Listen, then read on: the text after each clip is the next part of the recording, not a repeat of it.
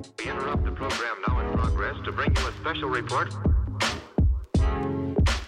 Here are the highlights this morning's news. From the WPGU News Desk, here's today's headlines on WPGU 1071, Champaign's Alternative.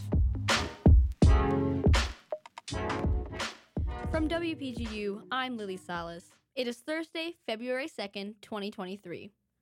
Tuesday, an Illinois appellate court upheld the temporary restraining order on Illinois' gun ban. The 3-week-old law bans semi-automatic weapons, which was enacted largely in response to the July 4th parade shooting in Highland Park. The restraining order was placed on January 30th by a circuit judge in Effingham County, and a panel for the 5th District Appellate Court affirmed that order. Illinois Attorney General Kwame Rowell says he plans to appeal the ruling to the state Supreme Court.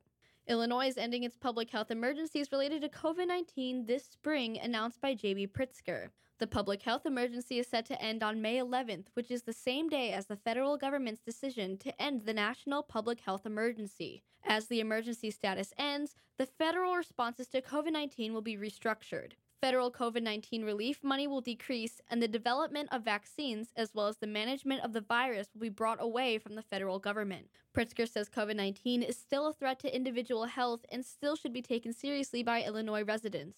The U.S. Food and Drug Administration is seeking public comment on new guidelines for blood donation by men who have sex with men. The changes come after years of criticism that the FDA's policy was discriminatory. During the AIDS epidemic, gay and bisexual men were prohibited from donating blood as a precaution against HIV transmission. Those measures have relaxed over time, but under the current rules, men can't donate if they've had sexual contact with another man in the past 3 months. The draft policy would remove that time restriction. Instead, the FDA proposes screening potential donors regardless of gender based on a questionnaire to determine their HIV risk. However, it would still prohibit donation by anyone taking preventative medication for HIV. LGBTQ rights advocates say that while these are steps in the right direction, the policy is still stigmatizing. More information on the guidelines and comment submissions can be found on the FDA's website.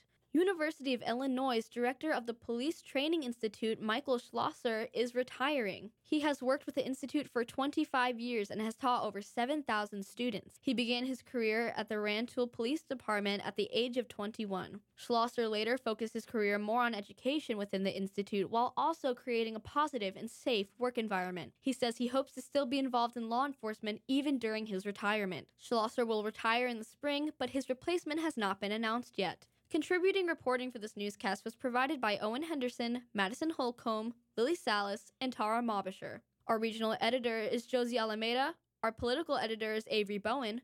Our science and technology editor is Husna Husseini. Our arts and entertainment editor is Mac Dudley. And our sports editor is Tara Mobisher. Our deputy news director is Danielle Villarreal. And our news director is Madison Holcomb. For WPGU News, I'm Lily Salas.